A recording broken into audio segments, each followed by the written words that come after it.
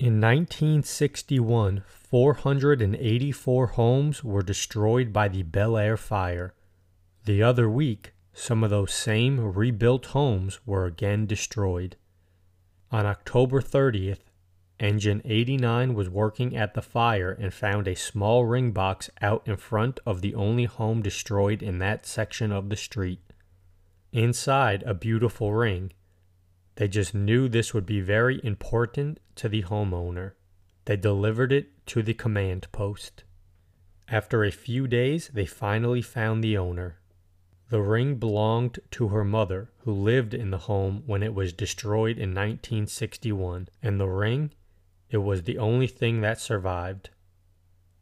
Story found via Los Angeles Fire Department.